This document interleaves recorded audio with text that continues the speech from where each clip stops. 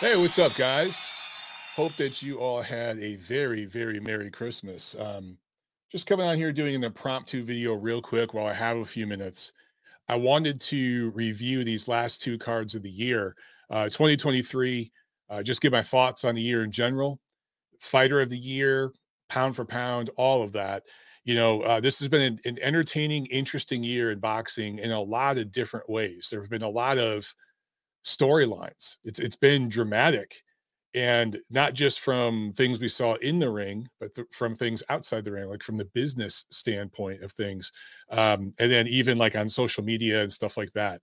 So I'll give my thoughts on all this stuff. But I mean, we ended this year with a bang, man. We had two really entertaining, fun events right around the holidays, right around Christmas, and like it worked out great, man. I was really, really happy with both.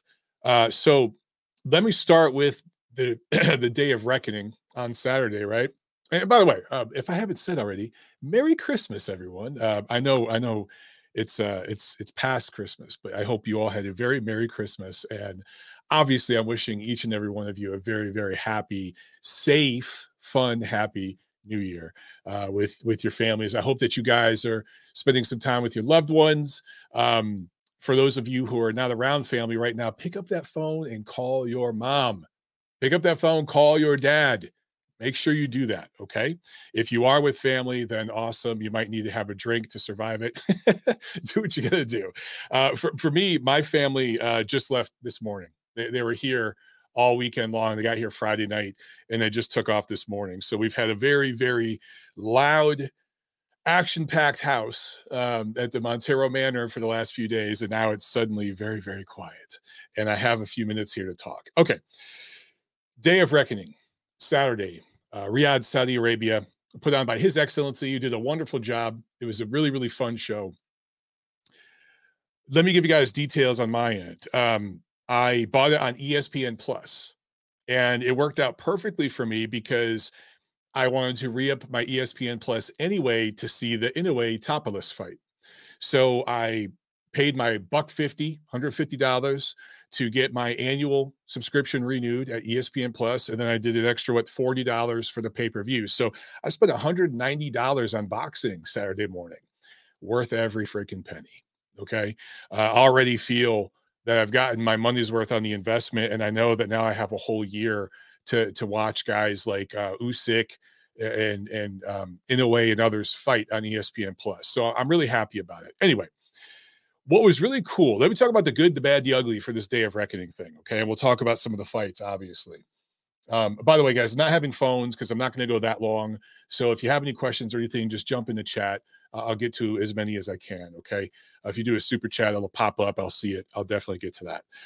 Okay. The best part, it started at 11 o'clock a.m. The event started at 11 o'clock a.m. here on the East Coast where I live, East Coast time. And that was great. That was great. It was a Saturday afternoon. My family had just gotten to the house and people were eating. There's a lot of food this weekend, a lot of food. And they were already, people were eating and kids were running around playing, whatever. But because it was on ESPN Plus, I was able to put the event on a few different devices. So throughout the house, I had it on upstairs, downstairs. I had it on my phone. It was so no matter because I was running outside, cooking things on the grill, the air fryer, doing stuff on the deck, cooking, running inside, running around, getting people drinks at the bar downstairs, bringing them upstairs to the kitchen where the women were cooking, running around like crazy. Wherever I was at, I was near a device that had the show on, which was really, really cool. And so it starts at 11 a.m. How many times do we get boxing on at 11 a.m. on a Saturday? Like, that was really cool. So my kids are playing and the house is crazy and I'm watching and I'm cranking up the volume. And it starts off with what was it? That Frank Sanchez Jr. fight. And Frank Sanchez, once he let his hands go, it was actually pretty damn fun to watch him. I was like, this is an interesting heavyweight here when he lets his hands go, when he feels comfortable. I want to see him in there against like some top 10 dudes. I want to see what he can do. And I hope he has that same mentality when he's in with a guy like that.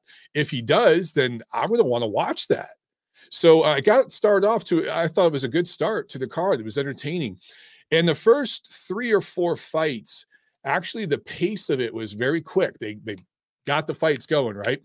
The second half of the card labored, and there were a couple really long delays. There was one delay, I can't remember between which fights it was off the top of my head, but it felt like it was like an hour. Maybe it wasn't quite that long, but it felt like that. So the second half of the card, it got a little bit, the pace slowed down and they screwed up a little bit with that. It felt like a top rank card, honestly. But other than that, the pace went very, very well. The production was outstanding. And it was just fight after fight after fight after fight. You guys know my complaints about pay-per-view. Normally you're paying $80 and you get 4 fights. 3 of them are dog shit. And then you get the main event. At best, you might get a decent level matchup in the co-main, right? Between 2 flyweights or something. You're paying $80 for a main event. And increasingly, the pay-per-views that we get here in the United States anyway, it's showcase matchups, it's decent fights, but there were several fights on this card that were on the level of like a Benavidez Andrade, that level of fight that has been going to pay-per-view more and more lately, right? There were several of those fights on this card. So the fact that we had like 8, 9 fights, 7, 8, something like that, 7, 8, 9 fights, I can't remember exactly. And it was a lot of heavyweights. And for the most part, the bouts were entertaining. There was only 1 or 2 that were really, really lackluster. Most of them were very entertaining, albeit very one-sided. A lot of them were showcase matchups, if we're being honest, but it worked because there was enough going on. And there were all these different personalities, and there were potential builds to the winners of the fights. There were some younger heavyweights on there that, we'll definitely be seeing for the next few years. There were some older heavyweights that are going to be on their way out if they're not completely finished already. More about that in a minute. But I thought there was just enough going on with this card, man, where I was really, really happy and entertained. So Frank Sanchez, good job. I want to see if he keeps that same energy and that same aggressiveness when he steps it up and fights a top 10 guy. If he does, that's an interesting freaking heavyweight to look at, man. Now, am I saying he's a future world champion or anything like that? I'm not going that far. But he was entertaining to watch when he let his hands go against Junior Fa. Filip Hrgović was in there against Mark Demori. That was a complete waste of time. That was just a stay busy fight while he waits in line for the winner between Fury and Usyk early next year. I will give Hrgović credit. He did what he was supposed to do against an opponent like that, got him out of there in a round. When you're facing someone that you're that much better than, you should get him out of there in a round. It doesn't matter what level of boxing you're at. If you're at the novice level or the championship level, if you're in there with a guy that you are that much better than, it should go about a round or so. So he took care of business, and then he said all the right things in the post-fight interview. He called out several fighters. I like that, so he sounded like a hungry fighter. Let's talk about Agit Kabayel with the upset. I guess in hindsight, this shouldn't have been seen as an upset, but going up against an undefeated, massive, massive heavyweight, Arslanbek Makhmudov, who, if you looked at his resume, and I talked about this in the preview, his resume was very, very bad, right? He hadn't fought anybody. And this was a big step up in opposition for him. And Kabayel took advantage of that and just beat the brakes off the guy. And it was just entertaining to see such a massive man be chopped down by a much smaller man. That's always entertaining to see. And you see that in boxing and other fight sports, other martial arts, quite often. Muscles and size don't mean dick if you ain't got balance and craft, right? So that was fun, man. That was fun to see that. And you have to feel really good for Kabayel. As far as Makhmudov, I don't know where he goes from here. That guy is going to struggle because when he misses, boy, is he off balance. He was almost falling down when he would miss. So if you could make that guy miss, it doesn't take a lot to chop him down. And I love that Kabayel did it with body shots. That was fun, man. You just don't see that at heavyweight a lot. Daniel Dubois might have been the story of the night, honestly. There was a couple, okay, but he might have been the story of the night. Just beating the brakes off of Jarrell Big Baby Miller. So this did several things for us, okay? Daniel Dubois, hats off to you, sir. Slow clap. You did the boxing world a great service Saturday night by getting rid of a cheating piece of shit. Yeah, I'm going to go ahead and say it, and I'd say it to his face too. Multiple time, multiple drug PEDs cheat, Jarrell Miller, who has talked his way into fights, and really it was demographics and talking and having an O that got him into positions where he could make money. If his name was Jarrell Akhmadilev and he was from Kazakhstan, he wouldn't have been offered half the damn offers he got. If he was from Nigeria, if he was from Nicaragua, come on, guys. He's from Brooklyn, New York. I'm just, look, he got opportunities because of the boxes he checks, and he squandered so many of them. He took his cash out here. A lot of you out there, if you're being honest, a lot of you were picking Miller to win this fight. He outweighed Dubois by 100 pounds. Dubois had been labeled a quitter. Did he give up in some of those fights? Did he mentally check out? Yes. But this is a guy who had a limited amateur career, has had to do a lot of learning on the job, is a young guy. I think he's still in his young 20s, maybe mid-20s by now. And I thought that some of those criticisms were really unfair, dude. Give this guy a chance to prove himself. Give him a chance to show that he can learn on the job. And you saw him do that in this fight with Miller. He started tentatively, but cautiously, but he was doing enough things offensively to slow Miller down. And Miller was just a punching bag by the second half of the fight. And yes, some of that is due to Miller just not being that great. But he's very experienced. He sparred the Klitschko's for years. He sparred top guys, but he almost looked like a sparring partner mentality type of dude in the ring Saturday. A guy who was just kind of happy to be there and get a check. But Dubois beat the fight out of him. Miller was trying to win the fight. Don't get me wrong, especially if you look at the first half, the first few rounds. He was going for it. He was trying to win that fight. And I'll give Miller this much credit. He took an ass whooping and didn't go down until the very, very end where he finally got stopped. He took his ass whooping like a man. I'll give him that, okay? He showed some durability and toughness in the fight and some craft. He did some good things in there. But Dubois, you saw his confidence grow as the rounds went on. And then he eventually, what I loved about it is going into that 12th round, and I tweeted about this, he was up 10 rounds to 1. At best, you could give Miller a round. He might have won a round in that fight early on. I mean, if you gave Miller 2 rounds, you're being generous. That's like sucking his dick, basically, at that point, and cradling the balls, like all that. Like, if you're giving him 2 rounds, that's how much you love Jarrell Miller, if you're giving him 2 rounds in that fight. So Dubois was that far ahead going into the 12th round, and he said, you know what? I'm going to put a stamp on this performance, and he went for the kill, and he got it. Not only did he try to close the show against the guy who didn't want to be stopped. Miller was talking trash right up until the end, right? Oh, that don't hurt. That don't hurt. He wanted to survive. Dubois forced him to be stopped. I love that. I love that in heavyweights, especially from a guy that was labeled a quitter. You could almost hear Dubois with every punch he threw saying, F you haters, F you haters. You could just almost hear him and feel him saying that. And it was hard not to just be super happy for the guy after everything he's been through. Look, he's had a couple of tough losses. They had a tough loss to Joe Joyce, but he was injured in that fight. I mean, the guy's eye was jacked up. What do you want?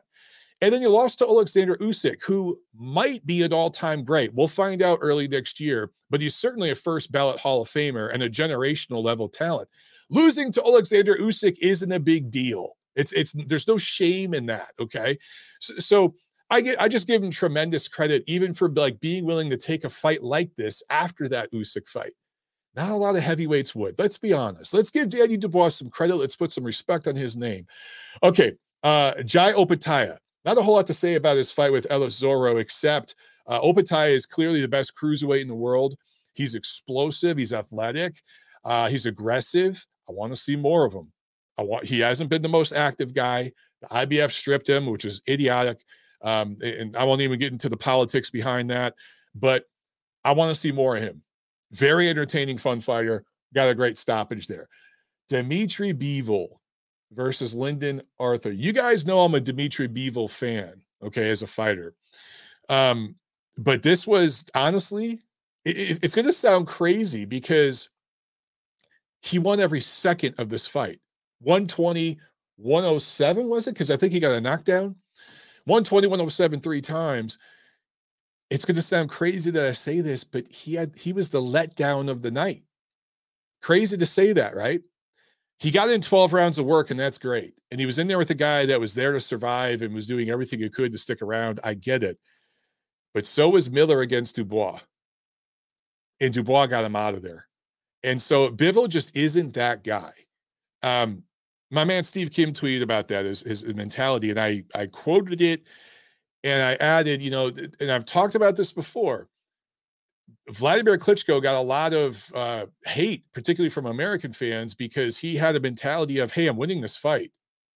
I'm not going to take a stupid risk. I'm winning it. If I win by points, who gives a shit? I'm winning. I'm dominating. I'm controlling every second here. I'm just going to jab the shit out of this guy because he's got nothing more to offer me. If a right hand opens up and I can get him out of there, great. If not, I'm just going to jab the shit out of him and win a 120, 108 decision. Vladimir Klitschko had that mentality. He wasn't the only one. There were plenty of guys who had that mentality. Floyd Mayweather. Okay. That didn't get the same criticism. I'm just going to put that out there. But Vlad did. Bivol has a lot of Vladimir Klitschko in him. He is so much technically better and more athletic than his opposition, and just better in basically every single department. He doesn't need to take a risk to win the fight. The only way he's going to take a risk is if you force him to. If you put some heat on him and force him to step it up, then he will. Other than that, he's just not going to do it. So when he fights lower tier opposition, Bivol, instead of being more entertaining, he's actually less entertaining. Bivol, guys like Bivol, Klitschko, etc., they're more fun to watch when they actually fight higher levels of opposition rather than lower levels of opposition, which for a lot of fighters out there, it's the complete opposite. But guys with that mentality, it actually works against them to fight lower level dudes. Okay. Let's talk about the two main events. Deontay Wilder, Joseph Parker. Okay, so Joseph Parker wins every second of this fight, beats Deontay Wilder down. I give Deontay Wilder credit for going the distance. I don't think he won a 10-second sequence in this fight. I don't know how any judge could give him a round, but there were two judges who did, which is pretty insane. But Joseph Parker dominates the fight, 120, 108 on my scorecard, and pretty much everyone with half a brain out there. Even if he gave Wilder a round or two just to, I don't know, give him a Christmas present, a little stocking stuffer. Here's a round, Deontay. Cool. Everyone knew who won the fight. I did find it interesting. I saw some posts on social media. I saw Frank Warren say something about Wilder spending time in a cryo chamber and not being 100% healthy. So, like, the conspiracies have already begun, which just goes hand in hand with Deontay Wilder and his fans and handlers. And then I also saw out there where there were some people that actually thought Wilder won the fight. I'm not kidding. I saw some people saying those scorecards were ridiculous. They were way too wide. That was a close competitive fight. I have no idea what you people were watching. Okay. There's just Deontay Wilder fans are hilarious. They're hilarious. Look, Joseph Parker, I honestly, going back to the preview where I talked about this fight, I picked Wilder by decision. I thought if this thing went 12 rounds and it was remotely competitive, if Wilder was just competitive in a fight, he was going to get a decision. And the fact that one judge gave him 2 rounds kind of leans toward my conspiracy theory, that if Wilder just won 3 or 4 rounds, he was going to get the nod in this fight. But what I overrated was the loss that Parker had to Joe Joyce.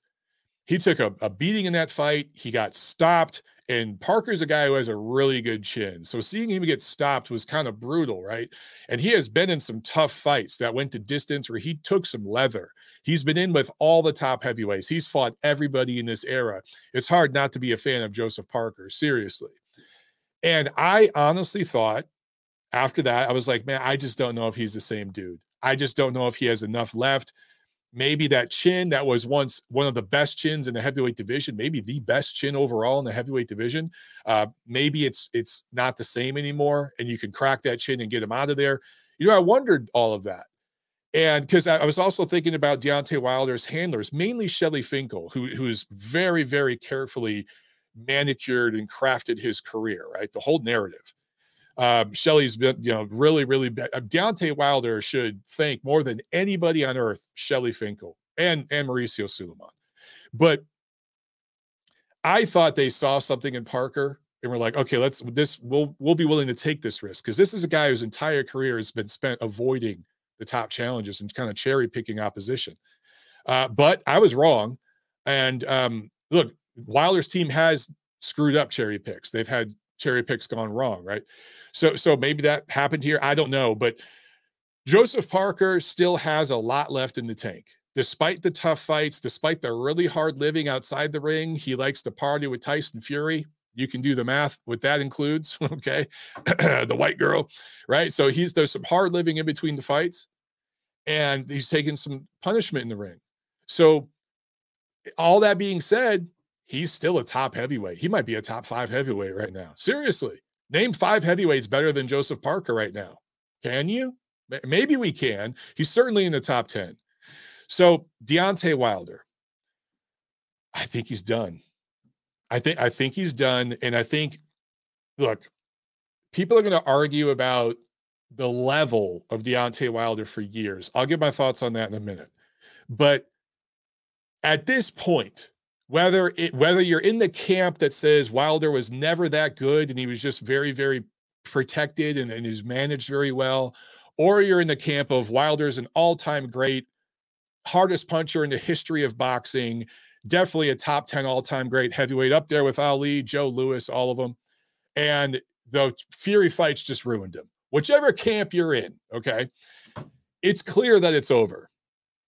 Now, maybe he comes back next year and does another Robert Helenius type of thing, right? But I do find it interesting that a lot of people on social media are saying, oh, man, Wilder's shot now. He's just done. He's shot. You were the same guys when he knocked out Robert Helenius. You were the same guys saying, Wilder's back. Wow, we need to see a 4th Fury fight. Some of you were saying that. Admit it. He's going to decapitate Anthony Joshua. Remember, for years, go back on this channel, 5, 6, 7 years, and you will find multiple instances where I said, if and when Anthony Joshua and Deontay Wilder fight, Anthony Joshua wins, and it won't be that close. I said it multiple freaking times on this channel. Those of you who have followed me know that. Now that narrative is going to be safe for other people out there who like to keep it safe and secure so they can keep their access. Now they might start saying that in 2024. I've been saying it for a lot longer than that. So obviously I still feel that way. In fact, Anthony Joshua would brutally, savagely knock out Deontay Wilder if they were to fight next year. I have no interest in seeing that. This dude has taken life-altering punishment in the ring. It's clear that it's had some effects on his brain and his personality. I don't want to see him take any more punishment. Deontay has made life-changing money. His grandkids will be rich. Okay, he's done well with his money. PBC, Al Heyman, does a very good job educating his fighters on how to invest their money. A lot of the PBC guys do very well with their career earnings. They really, really do. Okay, not all, but a lot of them do very well. And from all accounts I've heard, Wilder's done well with his money. Yeah, maybe one last fight. It might be really, really cool to see him do like a farewell fight in Alabama, where he's from, like in his hometown. That might be a lot of fun. So maybe he can do that.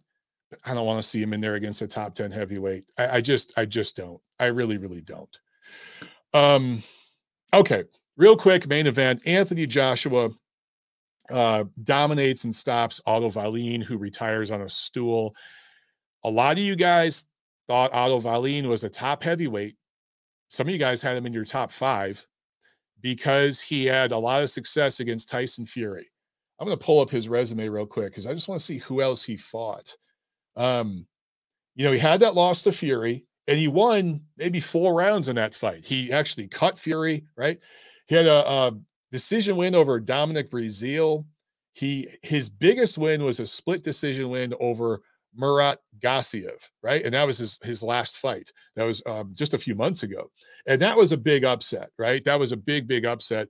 But Gassiev has been chronically inactive. He's undersized at heavyweight. He doesn't have the skills Usyk has to offset him being so undersized. Really inactive and injury prone. So a little bit of smoke and mirrors going on there. But Otto Wallin is still a guy that I would put somewhere in the top 10 to 15. He might be top 10, definitely top 15 or so. But I do find it interesting, and I don't want to be a triangle theory, bro, but I think Anthony Joshua's stock rose heavily this weekend because Joseph Parker, who beat the brakes off Deontay Wilder, and look, obviously Wilder's past his peak, right? Obviously. But so is Parker. He's not at his peak either. Now he's closer. Now in hindsight, we can see he's closer to his peak than Wilder. Yes, granted. But it's not like this is a prime, undefeated Joseph Parker that Wilder just faced, okay? And Parker beat the brakes off of Wilder. It's not just that he beat him up, because he really didn't beat him up that bad as far as him busting him up and making him bloody and stuff.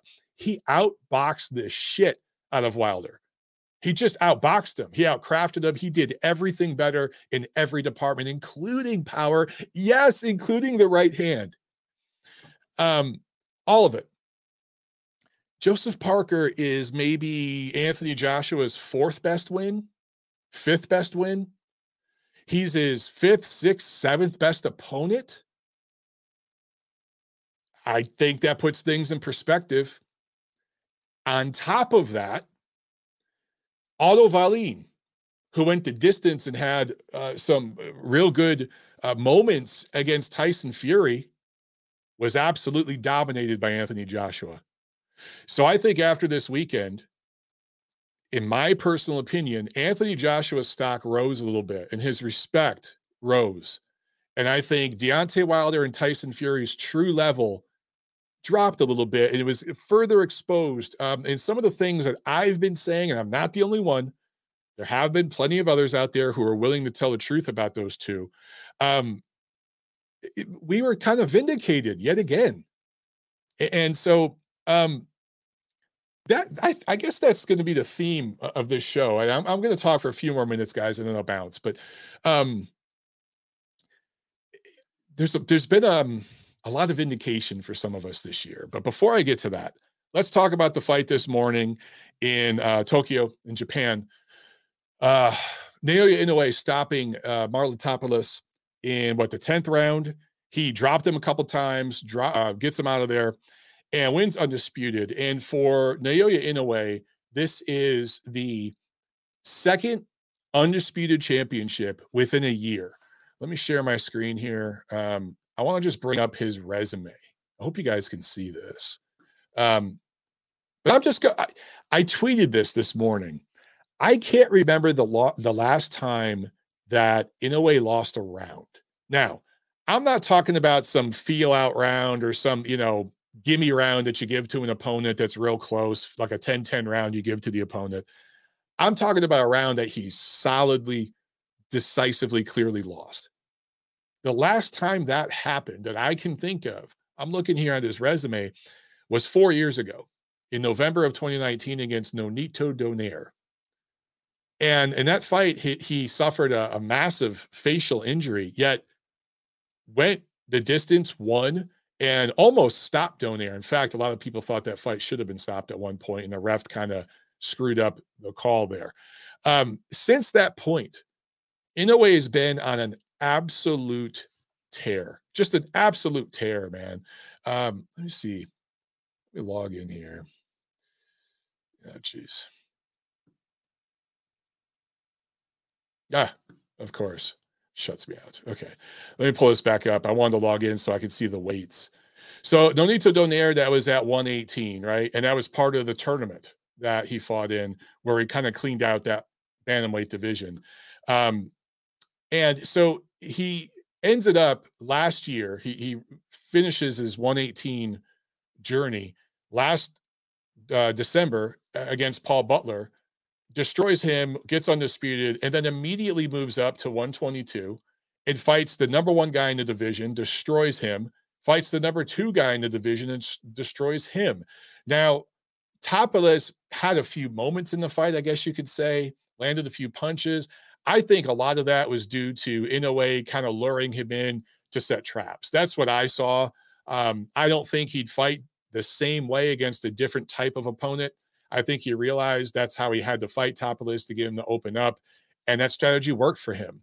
So some people were being critical of the performance, which is insane to me. At best, you could give Tapales a round, maybe two if you're trying really, really hard.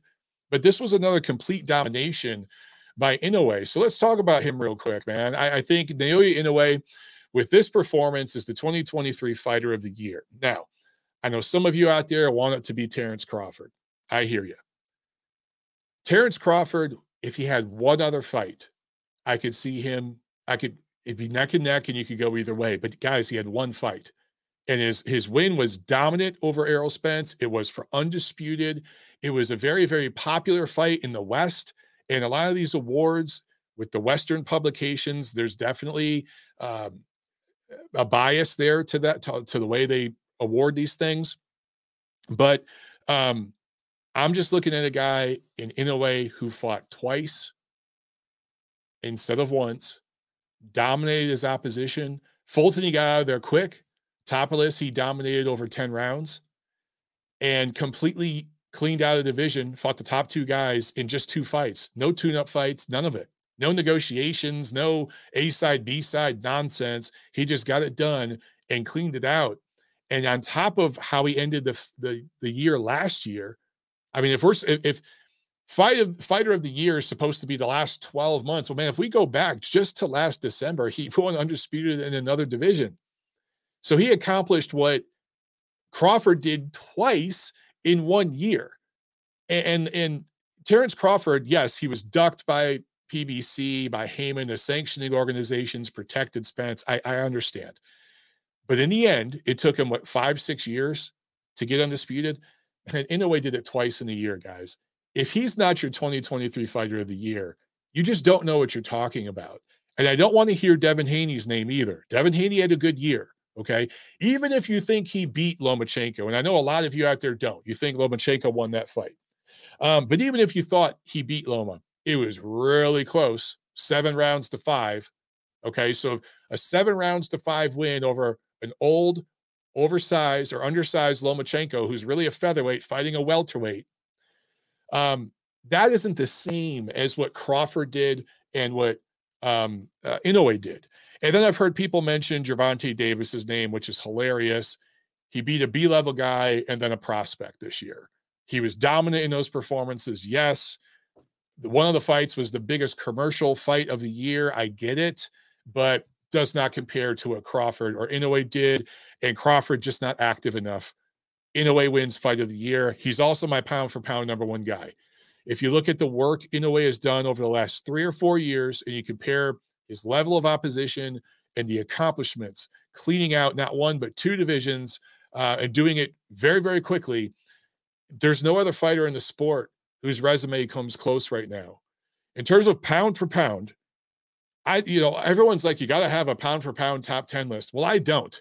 I just look at which fighters I consider to be among the real, true, undoubted first ballot Hall of Famers fighting right now at the absolute top of their game, who are among clearly just a level above. They've separated themselves from all the other fighters in the sport.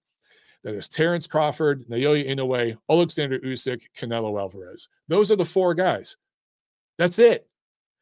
The other 6, if you have to have a top 10, are interchangeable. You can honestly interchange 10 or 15 guys in those other 6 positions. I'm not interested in that. When I think pound for pound, I think truly elite and separating yourself from the pack. Those are the 4 guys who have done it. And I'm not so sure Canelo belongs anymore either, because he might be past his best, right? But those are the 4 guys who have done it. Okay. 2023. Let me wrap up with this. Just 2023 thoughts. Actually, before I get to that, I had a couple super chats. Let me jump to those. I'm sorry, guys. I skipped over these real quick. CJ Duncan with the super chat. Thank you so much, bro. He says, tough to run 5 miles when waking up in silk pajamas. True that. He says, hashtag thank you, Al Heyman. There's a reason Al finally let Wilder walk. He knew he was barbecue chicken. Yeah, it really speaks volumes, right?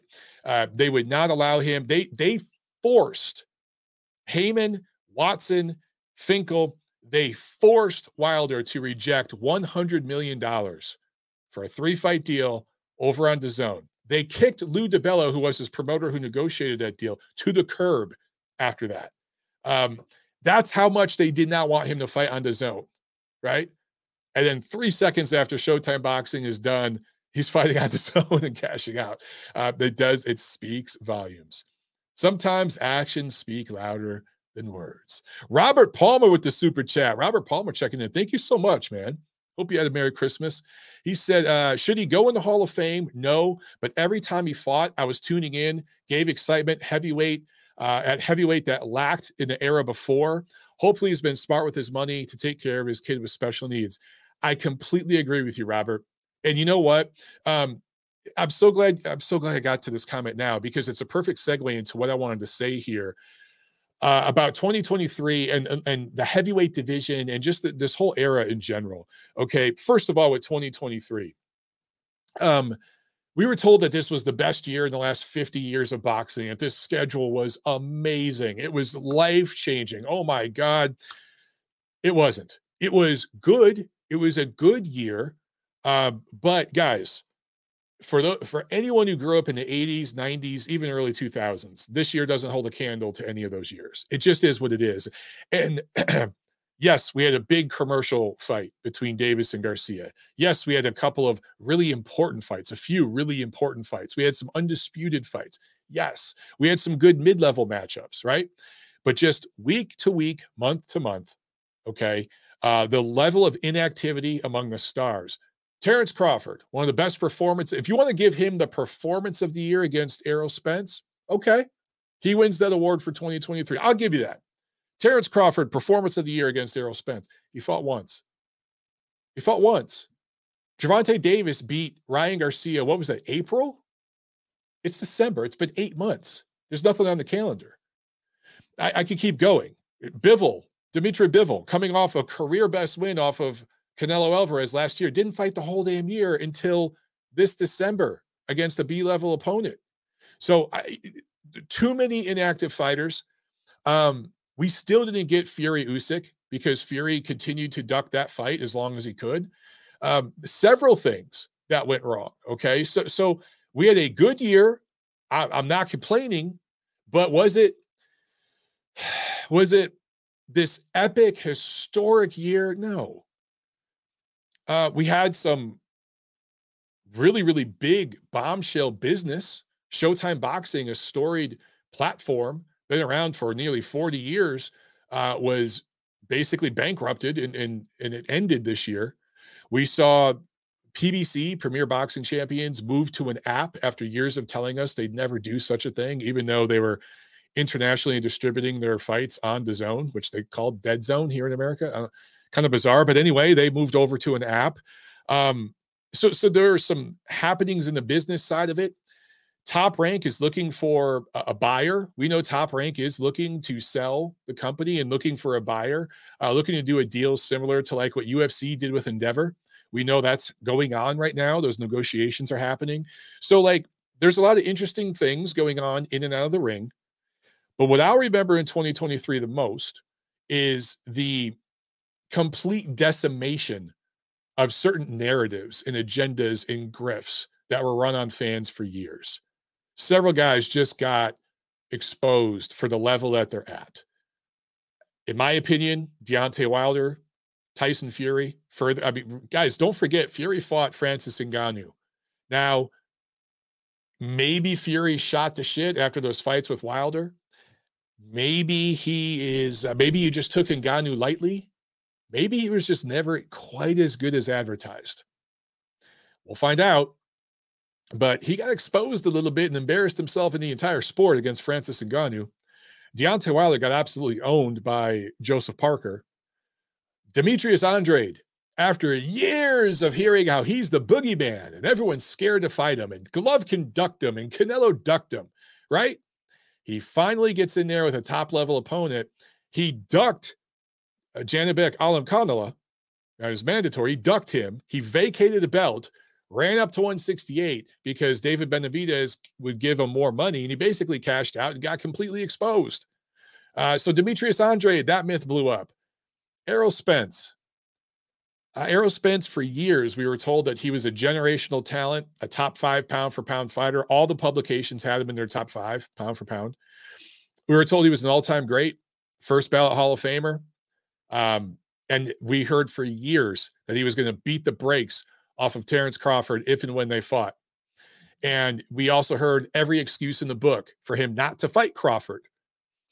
And finally, when it happened, after years of ducking and maneuvering and managing the guy very, very carefully, he gets in there with Crawford and gets absolutely destroyed. So that entire narrative, I'm going to call it a grift to a certain extent, blew up. And then who else? Who else am I missing here? Stephen Fulton. There wasn't a whole bunch of much of a myth there, but Deontay Wilder definitely against Joseph Parker for years. Guys, they didn't just tell us Deontay Wilder was an athletic heavyweight with a good right hand. They told us he was the hardest puncher in the history of boxing. They told us he had the greatest right hand in all of boxing history. They told us he was an all-time great. They ranked him. PBC on their broadcasts would have graphics comparing Wilder to Ali, Holmes, Klitschko, Joe Louis, guys on that level. That's who they were comparing him to in terms of number of title defenses and all this, right? Zero nuance provided in comparison to those guys from the past. And it was ridiculous at times, right? And he was exposed in those Fury fights. And when that blew up, Glovegate, and there were all these conspiracies. And then he gets in there against Joseph Parker, who, again, say what you will about Parker, he's clearly the second best opponent of Deontay Wilder's career. Undoubtedly. Okay. It's Tyson Fury, Joseph Parker, and then everyone else Wilder's fought. We were told for years that Luis Ortiz is this amazing Hall of Fame worthy level heavyweight. He's just being avoided by the top guys. Remember, Luis actually turned down a chance to fight for a unified heavyweight championship. He was advised to turn that deal down. That was done for a reason. Okay. Guys, in the end, here's what I'll say about Deontay Wilder. My criticisms of him over the years were not aimed at him. They were aimed at the propagandist promoting a narrative that this guy was the second coming of Joe Louis or Larry Holmes or something. The media, the network, the promoter, and the WBC for colluding with all them to keep that going and protecting this guy for the better part of a decade. I ain't mad at Deontay Wilder. I ain't mad at Tyson Fury. I ain't mad at Errol Spence. These guys are all just doing their thing. They're being themselves, and they're doing what they have to do to make money, to put food on the table for their kids, their families. Like, I don't blame them one bit. I'm just looking at the industry. Just tell us what we have. Just tell the truth about what we have. I tweeted this the other night. I never needed, and this is to Rob Palmer's point that he made earlier.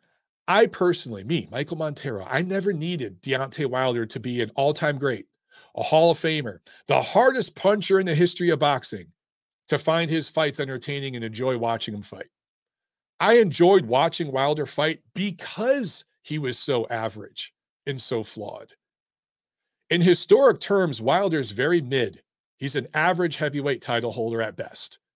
He is but here's the thing too, guys. He does have some great qualities about him as a fighter. Wilder had an iron will, no quit in him. He had a very good chin. You could hurt him, but his will and his toughness kept him in there, and he wouldn't quit. He'd go out. He'd rather die in the ring than quit. So he truly had elite, great level chin, toughness, right? He had explosive athleticism and quickness at heavyweight, especially in this era, that made him dangerous for a lot of the level of guys that are out there. It made him very, very fun to watch. If the promotion and the networks and everyone involved would have just stuck with those things, that's all you needed. There's enough there. There's enough there to make a movie one day. This guy came to the sport late. He kind of really had to learn quickly. He started boxing to help take care of his daughter, who's special needs, who's handicapped. By all accounts, he's a wonderful father and has been just wonderful to his kids. Completely different at home than the image he puts on camera.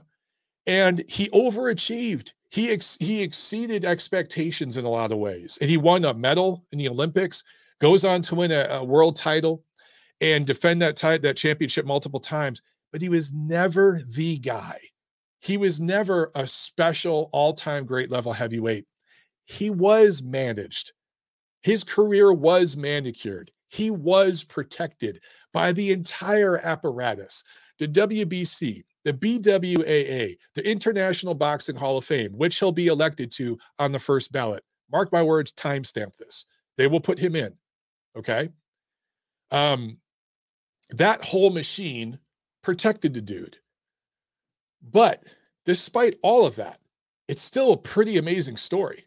And that's all the promotion had to stick with. They didn't have to show us graphics comparing him to Muhammad Ali. They didn't have to lie and say he was the hardest puncher in the history of boxing. They didn't have to lie and say that he was an all-time great. They could have just stuck with the true things about him that made him entertaining and interesting. That was enough. And this is where they failed. And in the end, Deontay Wilder's management got him a lot of money, okay? But they could have got him even more. That $100 million deal with DAZN. What I'll remember most about Wilder, besides being a fun heavyweight, 20 years from now, we won't be talking about him, but his team had the worst cherry pick of maybe this century. I'm trying to think of a cherry pick that backfired more than the cherry pick of Tyson Fury. If you guys can think of one, let me know. But that was the cherry pick gone wrong of this century. Seriously. Correct me if I'm wrong. But they, at the time, rejected the fight with Anthony Joshua, which would have been for Undisputed. I've told you guys multiple times that Wilder's team cock-blocked Undisputed back in 2014, 2015 with Vladimir Klitschko when he wanted to pay step aside to fight Berman Stavern, and Wilder would have got a crack at him. They have held up progress in the heavyweight division for years. And when they turned down Joshua, the thought was, we can fight Fury. He's been inactive. He's been a fat ass. He's been coked up and everything outside the ring. But he's still, in the eyes of the purists, the lineal champion.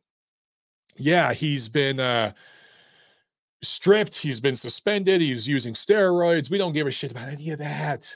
We can spin the narrative that he's the lineal champ, and we can fight this pasty cracker, take his title.